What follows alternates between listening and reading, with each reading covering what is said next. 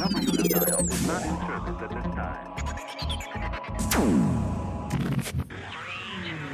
Welcome to the Tale of the Tape. It's the pound for pound, undisputed kings. It's the tale of the tape, time to enter the ring. Boxing knowledge dropped by Kenny and Vin. It's the sweet science by the diehard fan. Manny and Floyd, Triple G and the rest. Like an overhand right from Crusher Kovalev. The tale of the tape on theboxingrant.com. It's the pound for pound, undisputed kings. It's the tale of the tape, time to enter the ring. The tale of the tape on theboxingrant.com. Welcome back to the tale of the tape. What up, fight fans? Welcome back to episode 134 of the Pound for Pound King of Boxing podcast, the tale of the tape. I'm Kenny Keith, and I'm joined, as always, by Vince Cummings. What up, Vin? What's up, brother? What the hell are we talking about again? There's all kinds of fights going on this weekend, huh? Yeah. Hey, listen, at least this bleak boxing schedule that was looking like for the wintertime, for November and December, is starting to fill out. HBO saving their ends to make the kind of fights that fans want to see. Yeah. Rising from the ashes, huh? Trying to give us a few gifts around Christmas. Yeah, maybe it's a telling sign that Peter Nelson and company wanted to save what money they had for better fights, you know? Hey, congratulations, HBO. Didn't take much to steal the year, and you might have stole it with those three fights. Well, the PBC sure shit. Fucking golf clap. Yeah. The only fight in the PBC, only big fight that's made right now, doesn't have a venue it's got a tentative date, and we'll talk about that here shortly. Jesus Christ. So it's just news and notes, fight announcements. Some of this stuff happened soon after episode 133 of the Tale of the Tape. We haven't had a chance to talk about it yet. Yeah. We'll just run through some of these scenarios. The heavyweight division, the narrative 6 months ago was the heavyweight division is heating up. The narrative has now switched full 180 to what the hell is going on with this crazy-ass heavyweight division. Yeah. So there's that to talk about as well. So you're tuned in to episode 134 of the Tale of the Tape Boxing podcast here on sportsrantradio.com. I'm your host, Kenny Keith, and I'm joined every week by Vince Cummings. Follow us on Twitter at Kenny Keith Jr., at Vince Cummings 81, and of course, hit us up, sportsrantradio@gmail.com. Stop by sportsrantradio.com today for all the ways to subscribe to the Tale of the Tape Boxing podcast. We are available on iTunes, Spreaker, Google Play, and of course, YouTube. Thanks again for tuning in. Sports Rant Radio presents episode 134 of the Tale of the Tape Boxing podcast. All right, one fight of note, many fights around the world, but one fight of note with consequences in the relevant boxing world right now. Joseph Parker, heavyweight prospect in our top 10 prospect list from last year. Vin, we've talked about him. He's been in the news a bunch because the IBF mandatory against belt holder Anthony Joshua is on the horizon, inching closer. Joshua, Hearn and company, Sky Sports box office announcing November 26th is going to be the next date for the big man. Well, Joseph Parker has something to say about that. It was questionable whether or not that Anthony Joshua was going to have to fulfill his IBF mandatory because there was a scheduled bout for this past weekend, October 1st, as Joseph Parker was going to take on Alexander Dimitrenko. So the fight goes forward. It's a short one, but it kind of had a very anticlimactic / peculiar ending, Vin. Yeah, very weird ending. We haven't seen an ending like this in a while, and that, you know what? I think I was giving Dimitrenko too much credit coming into this fight. He's nothing more than a big stiff. I mean, what he did, yes, he went down, whether he was hurt at the time, but he kind of got pushed down, and Parker throws that body shot, and he catches him right clean in the ribs with the right hand. But it was like, dude, you don't have to go rolling around on the ground and act like you got slide tackled in the Premier League. This is fucking boxing, dude. You're going to give up on that? And the referee looks at him like, yeah, come on, get up. And he doesn't get up, and the ref's like, all right, then. One. It's like, Jesus Christ, what an odd ending. But you know what? I could give a fucking shit about that ending because Parker was going to knock him out. It was coming very soon. Parker looked great. He looked sharp. Jab looked awesome. I'm trying to tell anybody who will listen, Ken, this guy's jab and this guy's footwork and this guy's hand speed in the heavyweight division is going to be problems for anybody. It just all depends on what his chin can hold up to. Because if he can take a Joshua right hand and continue to box, or a Wilder right hand and continue to box, he's going to fucking win rounds. Yeah. Yeah. I mean, dude, this is a guy that we've been trying to get people to take notice for a long time. But the problem's been that this thing called the Anthony Joshua hype train, whether you think it is an imagination that his, career is just puffed up around this image that he's actually not that good, regardless of whatever you think of Anthony Joshua, the hype train is real, whether it's positive or negative. Right. That hype train superseded anything that Joseph Parker was going to do. But let's be honest, it had more to do with the fact that Anthony Joshua was from England, the birthplace of the sport of boxing, and behind one of the most powerful promoters in the entire game that gives his fighters huge incentives. The most powerful. Yes. Right now. Absolutely. Well, listen, Joseph Parker, he's got Burger King as a sponsor. He does have that. But he's in New Zealand. Yeah. Okay? It's sort of very similar to, the attention that some of these Australian fighters get. They get a shot at an IBF or a WBA at the world level. You know what I mean? Maybe it's for a vacant belt. Maybe it's for another international fighter that's not based in the UK or the United States. Mm-hmm. Yeah, the truth is that it's a different path. But Joseph Parker's made enough noise, and I think a lot of that has had to do with, let's be honest, regardless of what Dimitrenko was, I completely agree with you about his status, his level, right, in this game. The reality of the situation is, at this point in time, as we sit on the cusp of an announcement on whether or not it's going to be Joshua versus Klitschko or Joshua versus Parker, one thing is very clear, is that Joseph Parker is the far more battle-tested fighter, has the far better resume. It's not even close, really, because Anthony Joshua's has been painted in a storyline involving these big ex-American football players. And, oh my you know what I mean? Like, there were people like that honestly thought through the Eddie Hearn machine, through the promotional machine, that these guys were actually legit. Those guys do nothing for his development as a fighter. They actually will make him develop bad habits. Dude, because he thinks he can get away with shit that will not work against the best in the world. No. And we've said it before, me and you having conversations. The difference in the way that Parker was brought up and how he was, we think, brought up a lot more properly as far as building up in competition, having fights that are going to go 12 rounds and being pushed by bigger fighters, because he's not a big guy, but he's gotten in the ring with some big fucking heavyweights. So they have properly built him up to his shot. But I'll tell you what, right now, Anthony Joshua ain't fighting Parker, and he ain't fighting Klitschko. He ain't fighting either one of them. Who's it gonna be? Dude, I couldn't tell you. Who knows? Who fucking You're knows? convinced of the bait and switch right here. Chisora. Hearn's already coming out and saying, well, there's a 70% chance. If there's a 70% chance in boxing, you might as well toss that fucker out the window because it ain't happening. He's already backpedaling.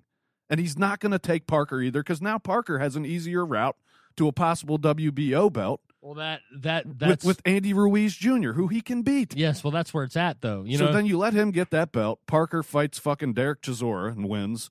Then Parker and Joshua fight early next year, both with belts in a unification fight.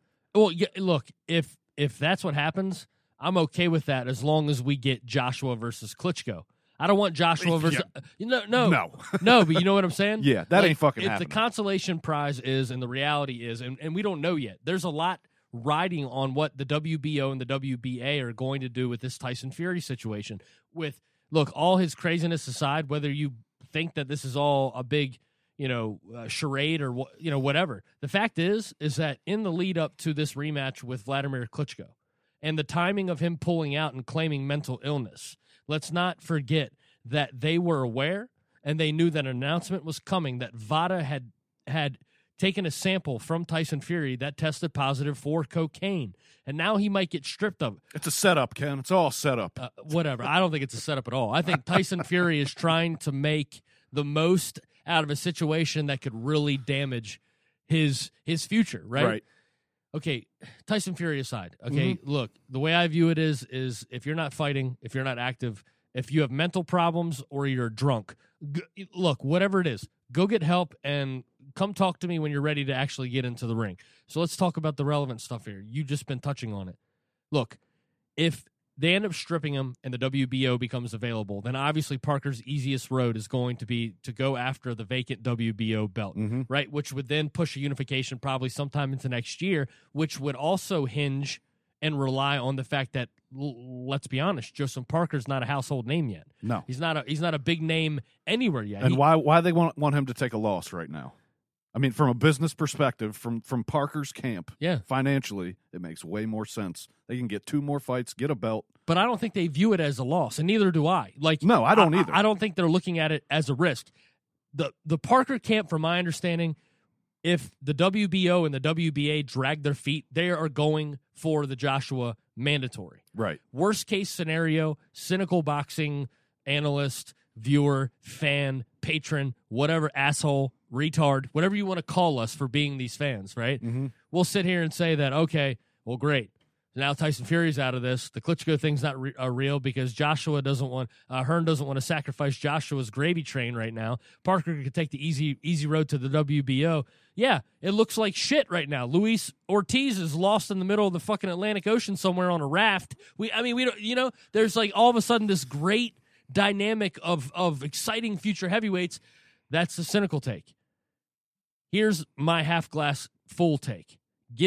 I believe that there's a possibility that Joshua Klitschko gets made because I think they see Klitschko as a mark right now, and his stock is still high enough to give them mad props and solidify a lot of doubters. So he'll draw a lot of those people that think he's a hype train over to him. So they make that fight.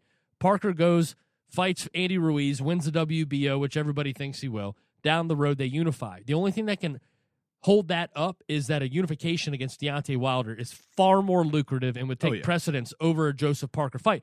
But it's not the end of the world, though, because we have to remember, we're so used to heavyweights being 38 and 45 fucking years old. We got to realize Anthony Joshua's 26 and Parker's 24. Yep. So this fight could happen 4 years from now, and these guys may not even be in their primes yet. So this fight, as much as I want Parker and Joshua because they're my 2 babies of fucking heavyweight prospects. Right. I'm okay to wait for that one. I just don't want this whole aftershock and aftermath and scorched earth. I just don't want it to turn into Fury fucked up. Now the whole heavyweight division's fucked up. Well, right. Now, here's another problem with, so let's just say that scenario plays out and we now have, let's say Vlad fights, I don't know, whoever is ranked number 3 in the WBA right now because he probably won't fight Ortiz. That I don't see Ortiz and Vlad ever being able to make a deal to fight. It should happen, but it won't. It's not. It doesn't sell for Vlad. It's not. The risk is too big for him. So let's just say Vlad has a belt, Joshua's got a belt, Wilder's got a belt, and Parker's got a belt. There's not enough good fucking competition for all 4 of them to have belts. To have belts and fight quality competition. Klitschko doesn't have the time to sit on the belt. Absolutely not. So, and does he even really want one belt? I don't know. Because now, even when he wins, everybody's going to be like, yeah, I mean, if he fights whoever and wins a belt, he's not going to be viewed as the champion like he was before. It's going to seem cheap. Well, now he's going to have to beat somebody. Right. And the same thing, like Parker can afford that right now because nobody really knows who he is. Having the belt might get him recognized a little bit more. Right. You know what I mean? So for a guy like him, obviously. But for Klitschko, I don't know if the belts matter or not. I think at this point in time for him, he could take the Arthur Abraham route. He could take Felix Sturm decided to cheat and take that route. But I'm saying he could take that. I can go and nestle up in Germany for the next 4 or 5 years and fight stiffs and basically be a circus attraction. But my TV ratings will be so high that I'll still be making $4 or $5 million a fight. Right. Fight Povetkin again, fight whoever. Well, I was just going to say, what about a rematch with Povetkin? What if that was Klitschko's next fight? I mean, I'm not. It's not a bad fight. I don't mind it as far as it goes as a matchup. But it's just, do we need to see Klitschko beat the shit out of him again? Yeah, it might be a little bit different, but Klitschko's just too big for Povetkin. He good. He is. On top of it, he is. Wilder's hurt. Fury's on drugs. It looks so promising. at the beginning of 2016, and at the end, it's a fucking shit show, man. But think about it, though. I mean, dude, like, the sport relies on individuals. Right. And not very many of them. Let's just say, like, 25 or 30 really good individuals. What are the odds that Major League Baseball or the NFL could just have 30 or 40 people playing their sport, and that half of them wouldn't be fucking crazy, and that it would be impossible to do the sport or any sport? You know what I mean? Because you're just dealing with a handful of people. Yeah. Now, if they're all have of the mentality of, you know, a Canelo or a Kovalev, or guys that have taken on good competition or strive to or proven it just doesn't work out that way, though. The odds are not in our favor. No. I mean, you're dealing with a lot of guys that come from pretty bad circumstances, on top of the fact, who knows what the parenting situation was, on top of the fact 15 years of getting their head bashed in, you're probably going to get some colorful characters. You think? Just, dude, it's the way it is. You know, it's like when I was in the military, man.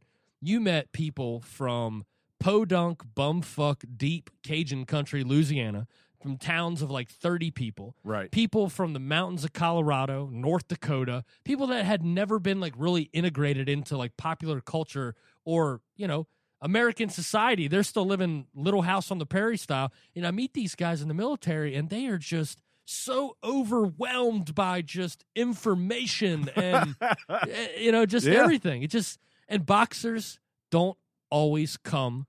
Well, they just don't. Maybe Chris Algieri does, but boxers come from all corners, nooks, and crannies of society. Well, yeah, and they normally have a crowd of people around them that shield them from reality and make them seem like little heroes in their own fucking bubble. Oh, we see that here. It distorts the way you think after a while. I mean, people treat you like a king for a decade. Well, what the fuck do you think you're going to feel like? A king. Yeah.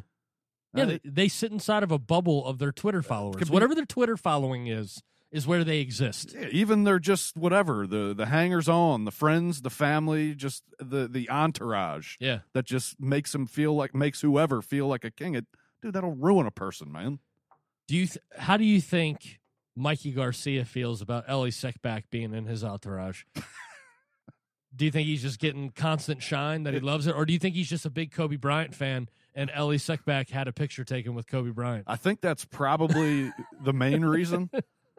Dude, that is, I guess Ellie kept him relevant while he was out of boxing. Getting his opinion on everything under the fucking sun. Yeah, I think I know everything I need to know. It's like I watched one of those fucking videos. Oh, you watch all of them. Oh, man. No, but hey, look, I mean, we are here at the final hour. They got to announce something for Anthony Joshua very soon. I mean, I thought it was supposed to be the 26th. Yeah? Yeah, what happened, Ed? Oh, Ed's trying to make the Klitschko fight. Yeah, you got to back away slowly. You don't just rip that Band-Aid off, Ken. Yeah, you know Chisora is just waiting in the wings. Oh, waiting in the wings. He's already signed. Unbelievable. I think the purse bid for Stavern Povetkin is Friday. Yeah, it is. You're right. They can make that fight. That'd be interesting. Yeah, that'd be a fun fight. I think Povetkin knocks his head off. Yeah, I mean, what has Stavern been doing? Hanging out with Mayweather? Yeah. That's good for one's career. That's what he was doing during the training camp of his title defense against Deontay Wilder. Yeah, he cashed out. What's the name of Mayweather's strip club? The Girl Collection, right? Isn't it? I think it is. The guy who has an actual criminal record of beating women. How is he allowed to get a license to own a strip club? Whoever gave him the license, dude, should have looked at it and said, "Listen, Floyd, I'll approve this if you change the name." He owns Vegas, man. Every aspect of whatever he wants, he is the fucking man. Everybody wants a piece, man. Oh, every casino wants him at their casino. Everybody's got a price. Jesus. All right, so heavyweight division kind of on hold. Hopefully next week we'll have something more to add on to this. You would have to think something has to be announced. Well, we'll say this. We're getting into TBA range. Tom Bob Anderson, baby. Yeah, look, man, we're 20 minutes into the show right now, and we have been given, probably 17 or 18 minutes of heavyweight talk. This is the same conversation we've been having every episode for the last 4 or 5 episodes, and it just keeps adding more and more. Yeah. So, hey, look, even though boxing something's got to fucking happen in dude, but in reality in the ring, please. But boxing took a dump in October. It's like fucking August all over again. Dude, right now, boxing is a turd hanging out of a fucking butt right now that's just ready to drop. It's just the year ain't ended yet. What's Keith Thurman doing right now, Vin? I mean, let's be honest. I mean, nobody's fighting in October. Where's Keith Thurman? Where's Adrian Brunner? What is Thurman doing right? What do you think he's doing right now? I think he's probably perfecting his legendary craft of killer bong rips and flute solos.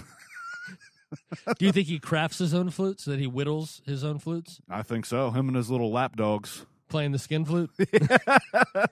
No, actually, what were those called? Recorders? Is that what they were called in like elementary school? They gave you a little flute to play? I don't even know what they are. I just know he's a retard. Yeah. I mean, his interview with whoever it was from that the PBC put on their website. His letter to boxing? Oh, yeah. He's the number 147 pounder in the world, Ken, and he's fought the likes of Chavez and Collazo. Not Julio Cesar. No. Chavez. Diego. Yes. Okay. Yeah. Let's clear that up. Okay. There's nobody else in the division that's beaten the likes of guys that he's beaten. It's like, dude, you're such, and he's like, we could fight a mandatory this year. We could fight Avanesian. Or we could take the year off and reflect on what we've done for the first, 20 years of my boxing career.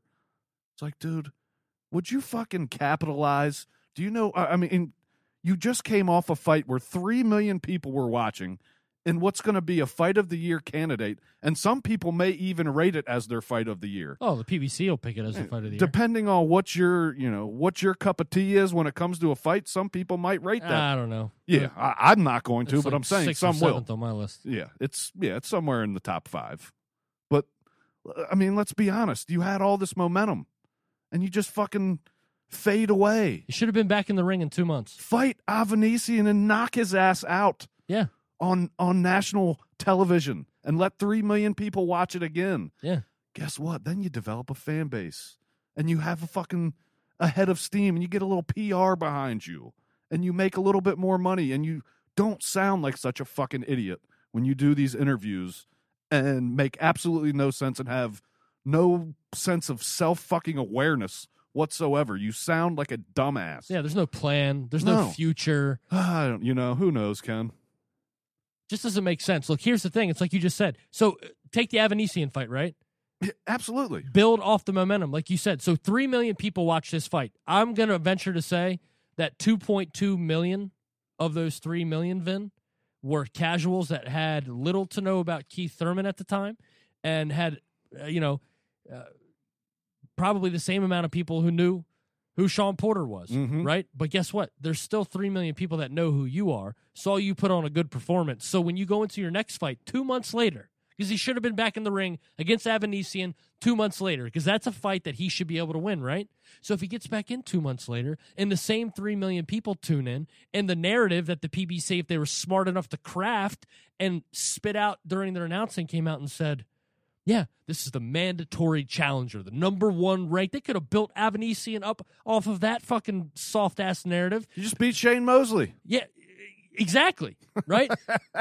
But point being is that it didn't matter. If they would have put him right back in the ring against the same 3 million, in front of the same 3 million people, it didn't matter who the opponent was. It was that he's back. We like him. That's why we're tuning in again anyways. And this guy, who I don't know who he is, but he sounds like he knows what he's talking about, just told me that Avanesian's legitimate. I believe it. Right. So I love Keith Thurman even more. And then they can spread the disease to their casual fans. You know what I mean? But that makes they're not smart enough. Too much fucking sense. On, man. And Keith Thurman it's very clear that one common denominator with a lot of these so-called stars in the PBC, they just enjoy doing other things more than they enjoy fighting. Why can't we just say that? Why you got to write a bullshit letter to boxing saying that boxing's okay because you fucking gallivant around and fight 1.3 times a year on average? Oh, you're coming back, and when I come back, I'll be 28 years old in the welterweight division and all these unifications and blah, blah, blah, blah, blah. Keith Thurman, Danny Garcia, all of you, shut the fuck up or put the fuck up. Honestly, man, I'm just so tired of it. I don't want to hear your fucking letter. Who are you writing that to? Like, who is your target audience with that? The fellow fucking I've been hit over the head with a bat and slur my speech now crowd? Like, who's the target audience? Dude, he thinks the same 3 million that watched this fight. He's a star, Ken. His star has completely went out, man. Oh, it never really was. I mean, it was ready. It primed. It seemed like the fuse was lit. Yeah, let's let this motherfucker take off. Absolutely not. Let's pump the brakes on that. Nobody's bigger than the PBC, Ken. Oh, it's like the Shield in the NFL. Nobody's bigger than the Shield. Come on. It took so many years for the Shield in the NFL to become as bigger than the sport. Yeah. You know? Yeah. Well, the PBC sure as shit ain't that. Nah, we'll just go right to the front of the line. What do you guys want to make something up? We can make something up.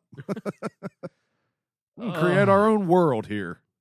Oh man, I just hate it too, man. It's like the last few guys in the PBC that you really enjoy watching fight, and you've watched their entire careers coming up, and they cannot help but just fucking vomit all over their shirt. Dude, I cut Thurman so much slack because I've always liked him as a fighter. You have been an apologist at times. And I still I would try to up until his last fight.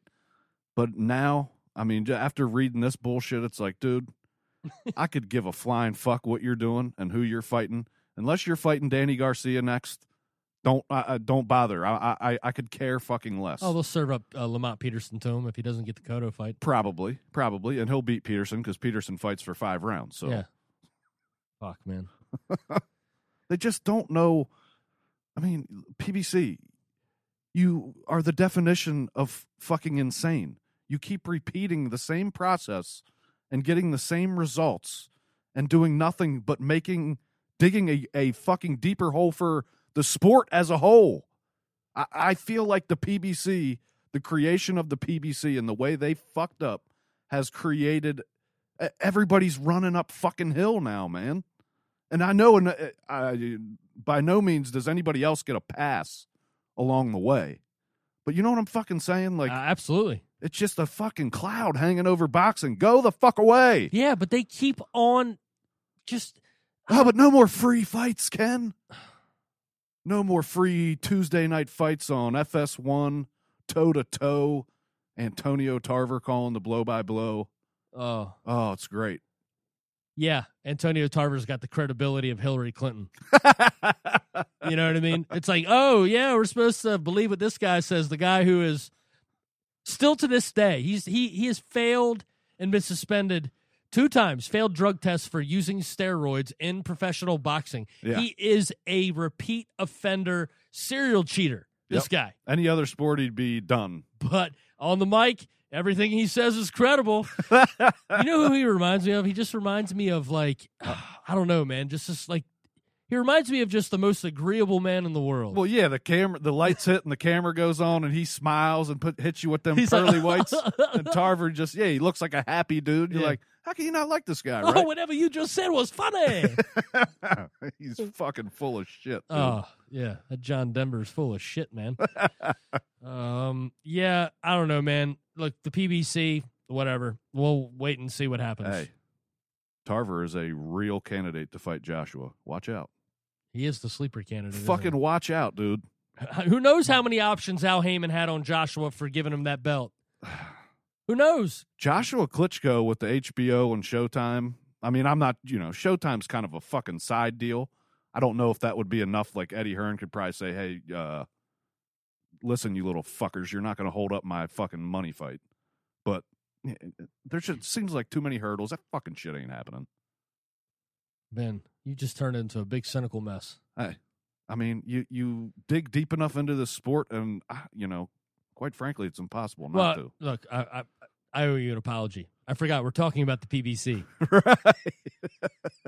Fuck. All right. Let's get past this. Everything's on hold until Joshua announces his next fight. Yes. So that being said, let's get into these announcements real quick. Most of you already know about them, have already lent your opinions on social media regarding them.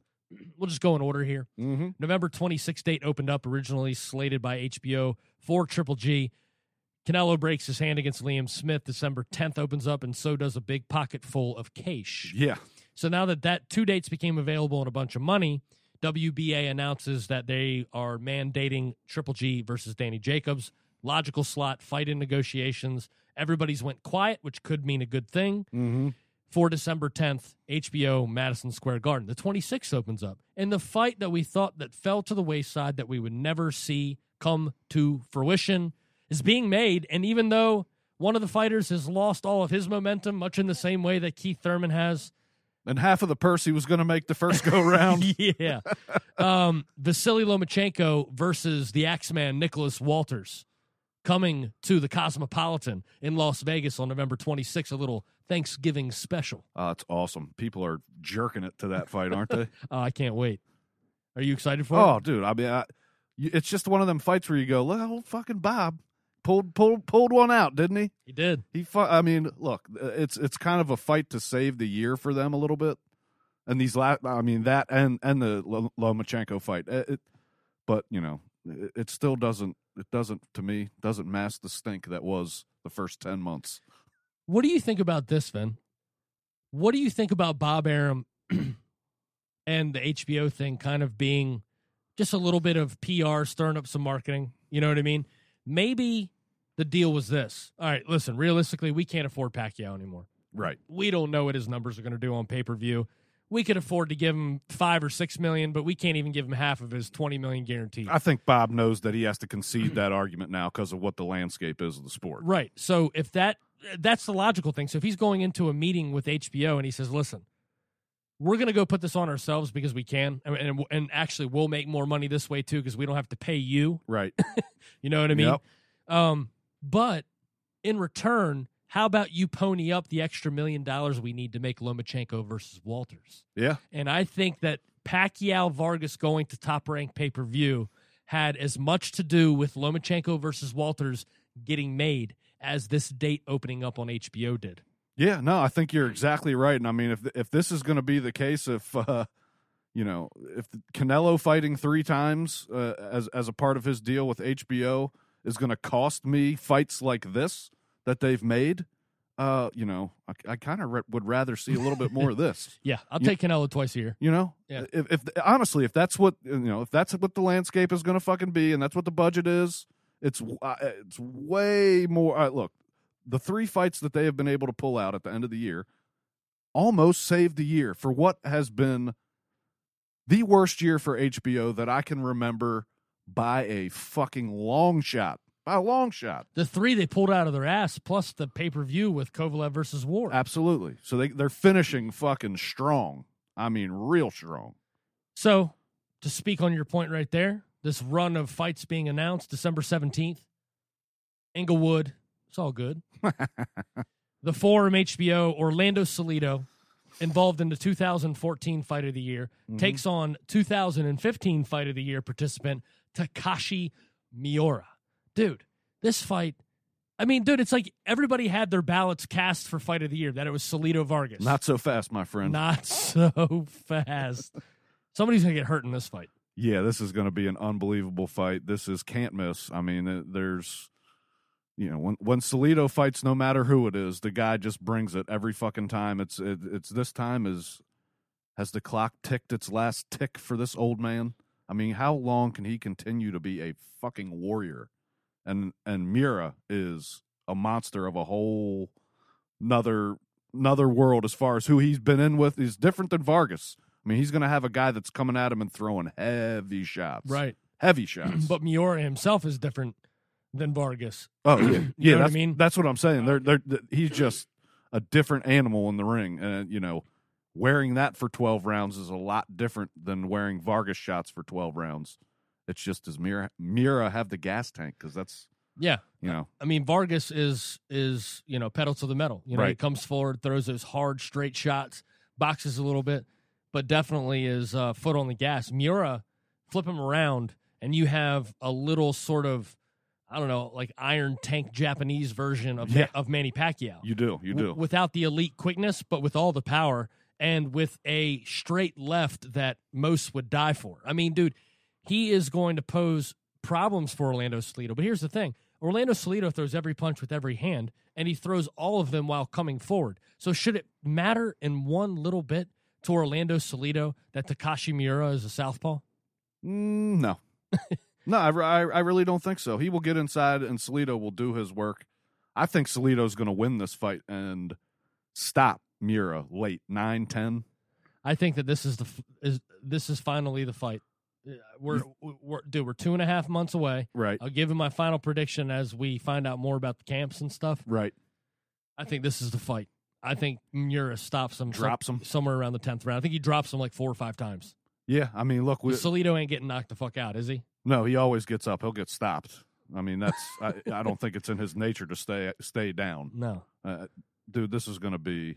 Yeah, you're right. You don't fucking cast your ballot yet, because this will probably end up being the fight of the year. Yeah, this could be a lot more explosive. Yeah. Like Salido versus Vargas was nonstop violence. Absolutely. This could be very explosive. Well, this could be swings. This could be one man down, the other man down, which that's truly what makes a fight of the year when you have that going on. Yeah, because you have adversity. Right. And fighters are overcoming adversity. Right. Sometimes in those, just nonstop all-action fights where both guys are landing 800 punches, sometimes you lose the adversity because you get so captivated by the action. Yeah. Why is Corrales-Castillo round 10 like the greatest round in the history of boxing? Because it's arguably the greatest comeback in the history of boxing. And the fucking drama in that round was about as high as you can get. Yeah. It's the best that this sport can deliver. Absolutely. Now, this is much different. Right. Because Castillo and Corrales at the time were two of the best fighters in the world. Oh, yeah. Orlando Salido is basically, this is his PR campaign for the Hall of Fame, is this late run in his career. The last couple years of his career. Coming up, he's always fought the best. He just hasn't always beaten the best. Yeah. But it's these kind of epic wars going up against guys that guys usually only want to fight. And like Miura is only an attractive fight for anybody at 130 pounds if he has a belt. Nobody wants to fight this guy if he doesn't have a belt. Nope. It's going to be tough as hell for a guy like Miura to get positioned back in for a mandatory against the belt unless he takes on guys like Orlando Salido. Oh, and you know what? And Salido always taking these tough fights. He has built up such a, no matter what this guy does, if he loses, it's not like when Salido fights next, people aren't going to watch. No, this guy has given us wars, and we know he will compete in this fight. Yeah. He will not, even if he does fall off the ledge in this fight, he won't go down 3 times in the first 2 rounds and it be over. No. He'll go to war. He'll go out on his shield. And the next time he fights, people will say, you know what? It's just like it is with Pacquiao. He's put money in the bank with me, and he's earned me built that equity. Yeah, I will always watch Salido fight as long as he wants to fight. Now, I don't want to see him turn into a James Toney. Yeah. But yeah, he will always get my attention. If Salido wins this fight, then the fight poster for his next fight after Miura, the title of the fight, the theme for the fight on the poster should be Orlando Salido, the legend continues. Yeah. ... No shit. You know what I mean? He's building this legendary status in cult boxing. The diehard boxing community fucking loves this guy because a lot like Margarito did at the end of his career. Yeah. Look, that's all we want. Like everybody thinks that we're just these bloodthirsty people that, all we want to do, we're just these zombies that just want to suck blood. You know what I mean? It's like all we want to see is guys just throw wild haymakers and this, that, and the other. No, Orlando Salido is much more than putting on an action fight. He embodies everything that we bitch about other fighters not having in today's day and age. This millennial generation of boxers do not possess what makes Orlando Salido garner more respect and more praise, and his legend grows because he has everything that we wish every boxer had just a little piece of. Right. He doesn't need to talk outside of the ring. If there was ever a guy that uses the fucking leather on his hands to do the talking, I mean, that's all he needs to do. Yeah. And if other guys would fucking realize a little bit less, a good mix of the two. Yeah. Because you can't do none of one and just flap your fucking gums outside the ring like Danny Garcia and 18 other fucking fighters right now. Well, you can, but you get talked about the way in which... Right. You get no respect. None. He gets none. But you know what this is? November 26th, Lomachenko versus Walters. December 17th, Orlando Salido versus Tak Miura. Guess what? What's that? This sounds like a little Final Four for the next bout to kick off 2017. Yeah. Winners, please. Yeah. Absolutely. I'll actually take losers, too. Yeah. Yeah. Losers and winners. Yeah. I don't care how you do Do a it. round robin. Yeah. I don't care how you fucking do it. Absolutely. Sprinkle Vargas in there, too. Yeah. Yeah. He can fight whoever he wants out of that bunch. That division right now has got some just the fights they're all possible fight of the year candidates. Yeah, 130 is exciting. Yeah. All right, so another fight announced, except this one, out of all the fights that announced, doesn't have a venue yet. I think we've heard that it might be at Hooters in Vegas. I think we've also heard that it could be at the Bunny Ranch. Jermall Charlo versus Julian Williams. I heard it was the side stage at Cheetah's. But this fight will take place in Vegas. Now, look, if they would have just jumped right out and said, hey, it's at the Cosmopolitan, or it's at one of these like 3,000 or 4,000 seat venues that are in these showrooms that are all over Vegas. Right. Tell me it's in the fucking parking lot at the Venetian and they're going to build stands. You know what I mean? Be creative about it. But if they dare to come out and say this is going to be at MGM, T-Mobile, or Thomas and Mack, or even the fucking Mandalay Bay, because they won't even sell out half the Mandalay Bay, it's failed. It's doomed. The fight itself will be great to watch on TV because we will get what we wanted. But if you put this fight in front of the right crowd, we will get more out of both fighters. I think we're going to get all of Julian Williams regardless. Oh, yeah. But for this fight to turn into what it has the capability to be, it needs to be in the right place. And they've already pissed off a bunch of boxing fans by just coming out and saying, yep, it's signed. No idea where it's going to be, but probably in the worst place possible. Why don't they do it in the same place they did the Errol Spence's last fight in Texas?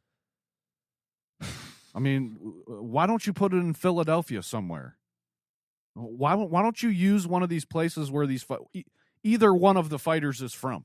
Yeah, when are Danny Garcia or Julian Williams going to have a fight in Philadelphia?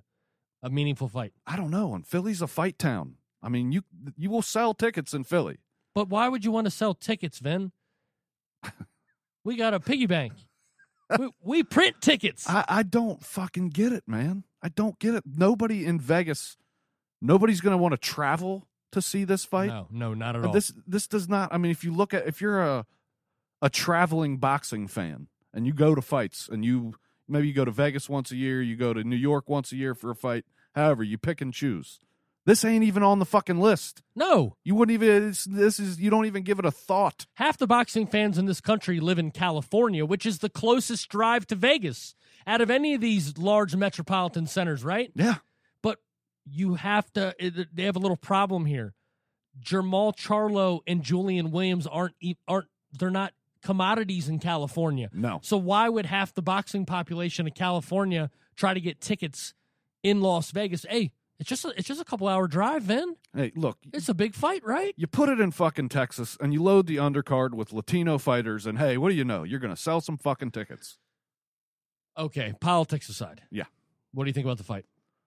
I'm looking forward to the fucking fight, dude, because, I've been waiting to be justified for all the fucking praise I've heaped upon Julian Williams because I think it's his time in the division, and hopefully he's a guy that changes the way that division goes when he gets this belt, like I think he will, and win a 12-round decision and win it by 3-4 rounds pretty handily because he's just a better fucking boxer. He's just all around, almost in every category. I would give him a slight advantage. Maybe not power. That would be it. I'll give the power to Charlo in the fight. Maybe one punch power. Yeah. I think like banging power. I think. Yeah, inside work, bang it up. Yeah. Absolutely. Julian Williams has the advantage. He's just a more well-rounded fighter. He's going to fucking win this fight, and I think he's the best fighter in the division and has been for the last 2 fucking years. Yeah. I agree. Will he get the rest of? Will he break up the fucking fun bunch that hangs out down there in Texas? That just they hold all the belts in the same gym and will never fight each other. That's cool, guys. You can do it for a year and have fun and high-five each other every day you go to work. But eventually, you're holding a fucking division hostage. Sorry, time to give up the fucking belts or fight each other. I think Jermall Charlo gets knocked out in this fight. You think so? Yeah, I think he is. What ounce of adversity has he ever faced in a fight? None. Look, he's talented and he's got a good corner, okay? Like, we know this. He's well coached. Mm-hmm. But he is just like all these other guys in the PBC that just come off. I'm not saying that I know this, that he said this to me, but they portray themselves as being more interested in other things. He seems like his priorities, boxing is his job. He'll do it 2 or 3 times a year, but you never see him in the press. You never see him in the public. You never see him on TV. You never see him on videos. Like, the Charlo brothers are 2 of the worst promoted good fighters in the entire world. Because the truth is, I think Jermall Charlo might be the second best at 154. Yeah. I think he is a good fight for Demetrius Andrade. I think he's a great fight for Erislandy Lara. I think all these fights with these guys at the top are legit. But I just think Julian Williams likes boxing way more. And I think that this is one of these. This is a Tony Harrison moment of awakening, moment of clarity. That is what is going to happen to the young lion. Look, dude, I would not be surprised because yes, I mean Charlo has done nothing and fought no one in his career that has pushed him anywhere. No. Maybe there's some legendary sparring down in them gyms in Texas amongst those 3. I don't know. I doubt it. I highly doubt it. But I'm sorry, man. I just feel like it's Julian Williams' time in that division, and I think he claims it, and I think whether he stays there very long, because he may not be able to get the fights he wants, and I think eventually he's making his way to 160. Oh well, there's a lot of willing dance partners at 160 for a guy like Julian Williams. He'll get treated just like Golovkin. Yeah. Nobody will want to fight him, and it's not because of the scary power. It's because he's just going to kick their ass. Right. No, you're exactly right. And that's why nobody wants to fight him now. But then all the Triple G haters and Ward supporters will be like, hey, move up to 168 and prove yourself. Yeah. If there's nobody at 160. Oh, you know what? Let me just go ahead and leapfrog them all. I'm going right to heavyweight. Yeah. You know what I mean? Fuck it, dude. Yeah. That's the only way I'm going to earn any respect around here.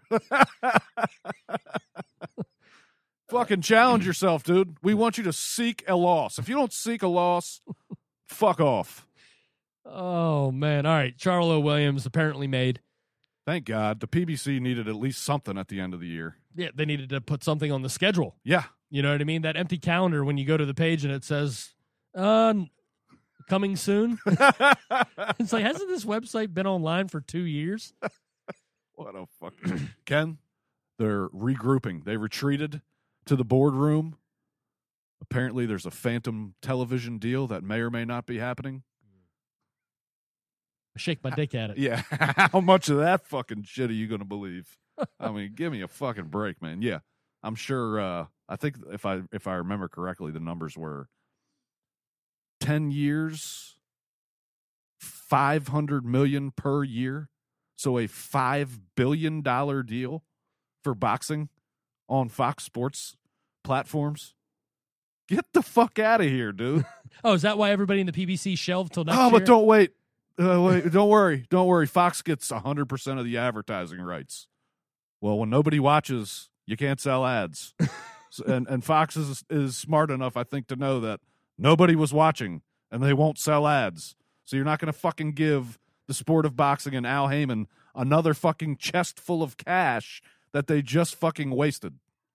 That would be the dumbest business decision in history, unless somebody that was involved in approving the money that he stole from those investors now happens to work at Fox and makes those kind of decisions there.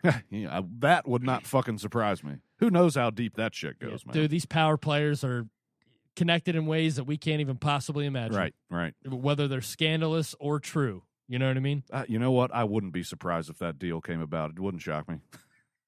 Unbelievable. Oh, fucking idiots. Well, I guess one little good shred of news when it comes to making a good deal to close the show, Alexander Usyk has inked a managerial contract with Igis Klimas. Igis Klimas making waves over here, bringing fighters who want to fight the best, and this is a clear line to Usyk appearing on HBO. Yeah, I was going to say this just laid out the groundwork for him to come to the United States. Peter Nelson and Klimas seem to have a very good relationship. Yeah, I think we're going to see him on some Triple G undercards, my friend. I think he's going to take Chocolatito's place for a couple fights, and I don't think you can get any fucking better twosome than that traveling. I hope they come to New York, and I think they'll be in New York at some point as a tandem. Yeah. we will be there. Give me Golovkin, Jacobs, Usyk, Hook. Yeah. I'll see you there. Yeah? Yeah. All right. Then I'll see you at MSG December 10th. We hope to see all of you there, too. All right, let's close the show, man. Let's get out of here. Yeah. No, I mean, enough news and notes. Yeah. Enough news and notes. But we appreciate all you tuning in once again. It's episode 134 of the Tale of the Tape Boxing Podcast. Really only fight on the horizon. Juan Francisco Estrada returns from injury. Mm-hmm. Back in the ring against some guy named Toboggan. So we're assuming this is just to prove he's healthy, and hopefully Estrada gets into the mix with Chocolatito and company. Oh, he's definitely hunting him. That's for sure. He wants that rematch. Absolutely. But thanks for listening to the Tale of the Tape Boxing Podcast here on theboxingrant.com. I'm Kenny Keith. Follow me on Twitter at Kenny Keith Jr. And, of course, Vince Cummings. Follow him at Vince Cummings 81. We'll be back next week with episode 135 as we preview Vin's predicted fight of the year as Tony Bellew squares off against BJ Flores. Oh, I hope Flores' head gets fucking knocked off. Me too. Oh, it'll be great. So, yeah, and much more news and notes on the horizon as boxing is the gift that keeps on giving. But you've been listening to episode 134 of the pound-for-pound king of boxing podcasts, The Tale of the Tape. Muchas gracias, everybody.